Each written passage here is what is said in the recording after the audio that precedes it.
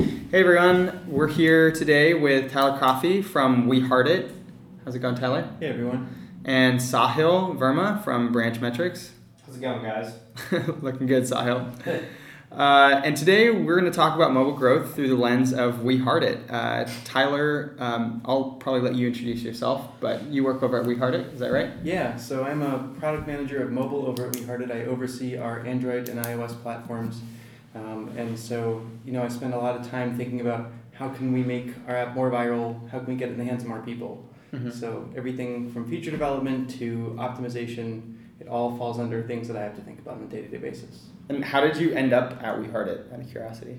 That's a good question. So I have a friend there who is also a product manager, and when he told me that they were looking for a new product manager, I said, that sounds interesting. I had used We Heart It a couple times since he had started his job there, and so it just worked out to be a good fit. And what were you doing before, exactly? Before I was actually in the Washington, D.C. area, just doing kind of general IT consulting, and I had been basically an owner's representative on a bunch of projects, Mm-hmm. and so it was just a lot of requirements kind of stuff. Mm-hmm. And I was really excited for the opportunity to move out here because working in the world of consumer products is so much more exciting than government and large businesses. So Yeah. I was happy to make the transition. And so for some people who maybe have never used We Heart It, hopefully not, but what exactly is We Heart It? We Heart It is an awesome app. You should go download it now. WeHeartIt.com is the website, which is how we started. But we also have a pretty awesome iOS and Android native app. We are a community of people who love beautiful photography, and we like to think that we inspire our users with beautiful images that they can see of anything that they're interested in. Mm-hmm. Some people have said that we look a little bit like Tumblr, a little bit like Pinterest, a little bit like Instagram. We like to think that we take the best elements from those guys and add a little bit of our own magic Mm-hmm. to form the positive community that we have on We Heart It. That's cool. So we do appeal to a pretty young audience. Most of the people that we see in our demographic, or the large majority I should say, is young ladies ages 13 to 24 or so. Mm-hmm. And so it's a time in your life when you need to have you're looking for a positive reinforcing experience, and so whenever we roll out a feature or think about our audience, we want to make sure that they feel safe and protected and like they're getting a positive experience. Mm-hmm. And so, today we kind of want to talk more about just growth in general. And so one thing that I'm curious is how has the story of We Heart It's growth been? What's top of mind for you in helping drive great features that help grow your guys' app?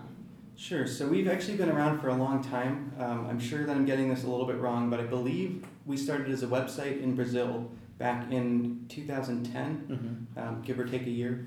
And it was we've been organic growth the entire time for the most part. Mm-hmm. And so our founder created We Heart It because he needed a way to organize the images that he was looking for better. And so he was a designer working on some kind of computer science degree, and created We Heart It. And his friends started to see it and said, "Hey, can you give me access to that? I want to be a part of it." Mm-hmm. And it just kind of took off from there as a website. Mm-hmm. And so fast forward a couple years, we hit 2013. Our iOS app came out. Shortly thereafter, in late 2013, our Android app came out. Mm-hmm. And so since then, we've seen a fairly large explosion in growth. Definitely, our mobile apps definitely fueled our growth, and today 80 to 90% of our traffic on a monthly basis is mobile. And so, what then in particular, what do you think is driving this organic growth? And in your mind, what do you think does it for organic users? So for us, we think it's a combination of word of mouth, that there are just people who enjoy the experience enough that they're talking to their friends and getting to download it. We also rank pretty well in terms of Google image search, particularly for pieces of content that We Heart It has a lot of. So we're pretty big for fashion and beauty and makeup and all the things that young ladies tend to like. There are also some random ones, like Greek quotes is an SEO term that seems to keep rising up really high for some reason. So I think there's a couple things that play into it. One is making sure that you make it really easy for users to share your content and make sure that they have a way to get other people into the app. And so what does that look like operationally speaking? Like for developers, what does it mean to make sure it's easy to get them their app? Like what are some practical things? So iOS and Android both have started, or iOS recently, Android for a long time has made it really easy to share natively within the app. Mm-hmm. And so being able to place the intent sheet on Android or the share sheet on iOS in a place that a user is expecting it. So I think the real key here is make it contextual. If a user has just finished creating something in their app, like for us, if you have just finished creating a collection and it's something that you're proud of and it's something that this might be a time that you want to share this piece of content that you've just created. So having an option or a call to action there is a great time to say, hey, share this out with somebody that is important to you. Mm-hmm. So another thing that we found makes a really big difference on when you share out is what the copy is. So don't underestimate playing around, running an experiment. If you don't have a lot of resources, putting a bunch of different phrases that say the same thing in front of your friends. Because getting the right copy that matches with your audience is really important. And that's for the native sharing, is what you're saying, or where does copy really matter? Just throughout the entire app, or? So in this context of if I've just created a collection and we want to prompt the user to share that with other people, we want to make sure that the call to action there makes sense and is something that the user will connect with. So got it. The first pass, you might want to say something like, "Oh, share your collection." But when you think about it, you might want to think about, well, what is the value to the user here? So we might want to start tweaking the copy to say something like, your friends might appreciate this collection. Share it with them now, or get more followers on your collection. Send this link out and get your friends to follow it now. So I'm obviously not a copy editor, but those are we think about the copy conceptually that way. Yeah, and I'm curious, how do you guys think about sharing channels? I mean, I think WeHeart has its kind of own special way of sharing, but do you guys do sharing over other channels like email, SMS, and have you guys played with those at all in the past? So we used to rely very heavily on email because when we started, that's how it was, and like most good startups, if it isn't broken, you don't fix it. But we a couple of years ago, we took a look at a lot of our email sharing and found that people just weren't using it a lot, and our email newsletters weren't getting a lot of traffic. And so we really started to focus on how people in our demographic, which Trends Young does share. So another point that I'd like to emphasize is when you're thinking about your audience, do some research, find out how they're interacting with each other. So, and figure out in the context of if you're selling something, like how are they finding out how to buy things from their friends? If they're looking at beautiful pictures, find out how they're sharing that stuff with their friends. So one thing that we decided to do, which I've mentioned already, is integrate with the native share sheet. And so that took out the problem of having to send an SMS and make this clunky process, or send an email and make this clunky process that people didn't want to use, and it puts the choice in their hands. So I click share, that share sheet opens up for me, and then all of the options that I'm used to sharing with are right there. That's great. So, and there is obviously some work that will go into adding in things like Facebook Messenger and Kik Messenger and WhatsApp are not necessarily all ready to go out of the box. They're not natively built into the share sheet, at least not at the time of this podcast recording. Yeah. And so it's worth that extra development work. If you know that people are going to share there, taking out the friction is really important. And so coming back to your high-level domain, I'm sorry for kind of interrupting there, but you said there's a couple things. There's like making it easy to share, copy matters. What are some of these other things that you might have mentioned? Yeah, so copy matters, context matters, reducing the friction of whatever action you're trying to get them to take matters. So, and then the fourth thing that I would say, these are like the four things that I've learned in my time at WeHeart, is that people don't read a lot. So keep it concise. And that's just everywhere, or in one place in particular? So I think this is probably somewhat specific to our audience. Teenagers, I just read an article the other day talking about how teenagers have an 8-second filter on everything. So that puts in the context for me that the people that I'm trying to reach, I have 8 seconds to get their attention. And if it takes more than 8 seconds to read what I'm trying to tell them, I need to find another way to say it. Yeah, I think getting to know your audience getting to know your audience and how they connect with information and how they share information is really, really valuable. Yeah. So the way that I spend a lot of my time is either, we have a panel of users assembled that I get to ask these questions of. We do put out random surveys asking about how they communicate with their friends. And it's worth, reading some case studies. Like most of the major networks out there do put out case studies and what their demographics are. And so figure out where your audience lives and try to figure out how to tap into that. Yeah, I mean, that sounds really interesting. I think one thing very similar line with the advice you gave about all these different ways to grow your app is possibly not only how to grow your app, but also how to make sure the features that you're implementing in your app are really cool and make a difference. Yeah. And so I guess like a good starting point would probably be to ask, what's a great experience where you've built a really awesome feature at We Heart It that has been really successful, and why? And then what's kind of like the polar opposite of that? Where's an experience of implementing a feature that didn't really go so well, and why did that not work out? Sure. So I actually have two good examples. I'll tell the story of the good feature first because it's top of mind and it's an exciting feature. So on We Heart It, being the positive social community that we are, we decided as a company about 6 months ago that we wanted to implement a messaging feature, which had been at the time the most requested feature on We Heart It. And so we took great care about what does this mean, how can we make sure that people aren't going to be bullying each other on it, what is it going to look like. And so we finally rolled out about a month ago a feature that we call Postcards, which is a one-to-one messaging between users. And it associates a picture with a message, and you can toggle back and forth between message and picture. We have this cool little blur transition which works. And so we immediately saw this take off. Excuse me. Our users picked it up pretty quickly, and we've seen good growth in this. And so this is something that we are looking to as both a growth hook for the future. So we've started to implement ways that people can share these things outside of We Heart It as opposed to just to people inside of We Heart It. And also just we're now focusing on making it better, but the response rate that we've seen is really good. So that was the good feature. The feature that went horribly wrong, and I have a few lessons learned on this one, is one that we call Inspirations. Okay. And so we, like I said, we're a photo sharing platform, and so this Inspirations is this grouping of images into categories, which we call Inspirations, and it's a way that we were able to curate through a few search term matching rules, matching on tags, matching on descriptions, a curated feed of images related to the inspiration that you're looking at. And so we'd spent a lot of time building this, I would say 8 months ago. And we decided at the same time, in the same sprint, that we were going to put in a new experimentation platform.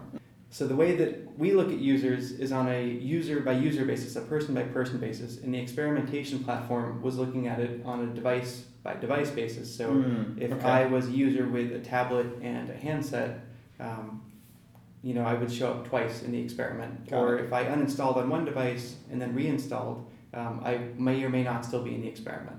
So there's a few logistical problems there. Short story is we got no meaningful data out of the experiment, and so we decided to scrap Inspirations. So after that experiment, we figured out that that was not the best system to use. So we ended up building our own in-house experimentation tool, and I said, I want to rerun the Inspirations experiment. I'm not convinced that there wasn't something there, because we had been seeing a lot of bad reviews in the Play Store. We had been having people write in to say, where did Inspirations go? So this was clearly a feature that people had interested in, but we didn't know why it wasn't moving the needle on any data. So we built the new experimentation system, ran it again, and we were seeing a 10-point increase in retention above people who were seeing our traditional experience. So obviously a big mistake, and I think one big lesson learned here is when you're thinking about doing a feature, make sure when you're building it, you're thinking about both measuring it in terms of experimentation and in terms of just analytics in general from the beginning. Because if you start there, I promise it will make your life so much easier down the line when things get more complicated. Yeah. But anyway, so with that in mind, we are now in the middle of building Inspirations, which you'll be able to see in a few weeks on We Heart It. It looks awesome, and I'm really excited for it. So that's some good news for people who miss Inspirations then. Yes. It is one of the highest requested features on our internal tracking system right now. How do you guys deal with, going back to that point about internal ratings and just the way that people are, talking about your app on the Play Store on iOS? What do you do when a user, writes in requesting a feature that doesn't exist or gives you a bad review? Like, how do you guys deal with that? Because bad reviews can really, really hurt you, especially early on for developers. And they really move what position you take in the App Store, which really drives your visibility. So I would say, number one, gross and thick skin. You're going to get a lot of people who will always say mean things, and you just have to get used to that. Second of all, there is a vocal minority, and you should be aware that it's usually the vocal minority that you are hearing. So when in doubt, try to rely on data. So look at, do some word analysis on your reviews. Make sure that it actually is a large number of people requesting a feature and not just, some small segment of 10 people who got 10 of their friends each to write in. Does that happen? I haven't seen it myself, but I have, knowing how people operate, it wouldn't surprise me. I have seen, one person make several accounts and write in with almost an identical comment. Oh, wow. So people will do strange things to get themselves heard. So yeah, I forget what 1 and 2 were, but number 3, no, never mind. No. Yeah, your first and second one. First one was grow thick skin. Second one is ignore the vocal minority. There doesn't have to be a third one. Well, no, and so number 3, if you don't have a way to track it right now, that is somewhat to your detriment. So, in this day and age, every decision you make should be backed by some kind of data. It can be qualitative if you don't have good tracking, and send out a survey, try to get an honest opinion from people about it. But where you can, look at the counts of tickets and the categories that you're hitting. And so we start by looking at what is the business goal that we're trying to solve right now. Then we look at what are the user requests we have coming in, and we think about how can we marry the two to meet the business goal. And so in that respect, what are some of the most suggested or your most favorite tools to use to get some of this data to kind of go after this objective? And I mean very specifically, when you think about how apps actually get data for testing different features or testing whatever they want inside the app, you have just pure attribution, you have organic and paid attribution, you have in-app usage analytics, you have post-app usage marketing, which can be something like what Urban Airships does or Kahuna. How do you think about all these different tools? How do you think about integrating them? Obviously it's a huge choice to go and integrate with this big analytics person, and it seems like there's a million different domains you could dive into. So how do you make that choice, and how do you pick people to invest in? That is a really tough question to answer. And I would say if you're starting out and you're new and you don't have a lot of people, it is fine to use your own internal data warehouse. Just make sure that when you're recording events in your app, that you're actually having a stats counter on it, so that you can go and run queries against whatever data you're storing. But I would say fairly early on, do some interviews, figure out the way that you're trying to grow, talk to some partners about it. I think involving a partner in the conversation about where you are and where you want to go is really important. And so evaluate on that kind of criteria. So we in-house, we use Google Analytics, which we've had them for a long time. It's a little slow, but it is a good product. It's solid. It's versatile. I'm not sure if you're looking for me to make actual product recommendations. No, totally up to you. No, I was just curious. I think just generally for developers or young devs, it's always an interesting thing because there are so many different options, and I think that makes it very difficult, right? Because I think there's always this saying where they want to be using what everybody else is using because they want to make sure they get it right. And when you've already integrated people and you've already done the hard work of going out and scoping the market, then you actually know that even though there's a ton of players, it's actually just a big fit thing. But I think it's a little scary when you're a young dev because there's so many options. You don't know who to use. You don't want to pay too much, or I think the logic of just talking to them is sometimes forgotten. So I think that's good. No, I mean, make it a conversation and have more than one person be involved in that conversation, because what you may walk away from in a sales pitch is completely different than what somebody else does. And the other advice that I would give is when you're in a sales pitch from somebody like this, make sure you have your hard questions ready to go beforehand, and you're ready to ask to know very specifically like what will define your success. Because if you can't answer that for yourself, then the salesperson definitely won't be able to, and you'll end up with an implementation that you're definitely not happy with.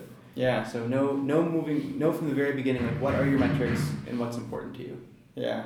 And don't be afraid to make a salesperson come back to you with more information. If they don't know right then, or you're getting a wishy-washy answer, they're there to convince you. So don't be stonewalled by a bad answer. I like that. Yeah, and I mean, my other question in, I guess, a similar thread is, what do you tell, what's like your top of the world view on, building your app? Like, what is the advice you give to entrepreneurs who are building their own app for the first time? Obviously coming from a product manager perspective where you understand like a little bit more from a high level view, what it means to drive really cool features inside of an app. I would say build something that you're passionate about, but don't let the feature run away with you. So I think it's really easy to start with a big vision that might be kind of broad, and then to have a brainstorm and get caught up on one specific feature. And so you go through tons of development time making something that's really complicated, and at the end of the day, it's really hard to kind of tie back to what your overall goals were from the beginning. Mm-hmm. So it's really important to have a clear understanding of where you're starting, where you're going, and be able to, on your roadmap, be able to say how the feature relates back to what the goal is. Yeah. And it's okay to MVP it. I didn't used to believe this. I had a really hard time kind of coming around to this, but people have a tolerance for things not working quite right. So as long as you can collect some data and improve and iterate, and collect some data and improve and iterate, it's okay to MVP continually. Yeah. Yeah, I was actually just about to ask if the MVP model was a great way to do it. Yeah, I mean, how, in my mind, you can't know exactly what your users want. You can have an idea of what they want, but until you actually see the data on how they're using it and how they're interacting with it, or how they're responding in a qualitative survey about it, you don't know exactly what you're building. You just have a good idea. So yeah, it's true. So measure and improve. Measure and improve. I like that. Take more small swings instead of one big swing.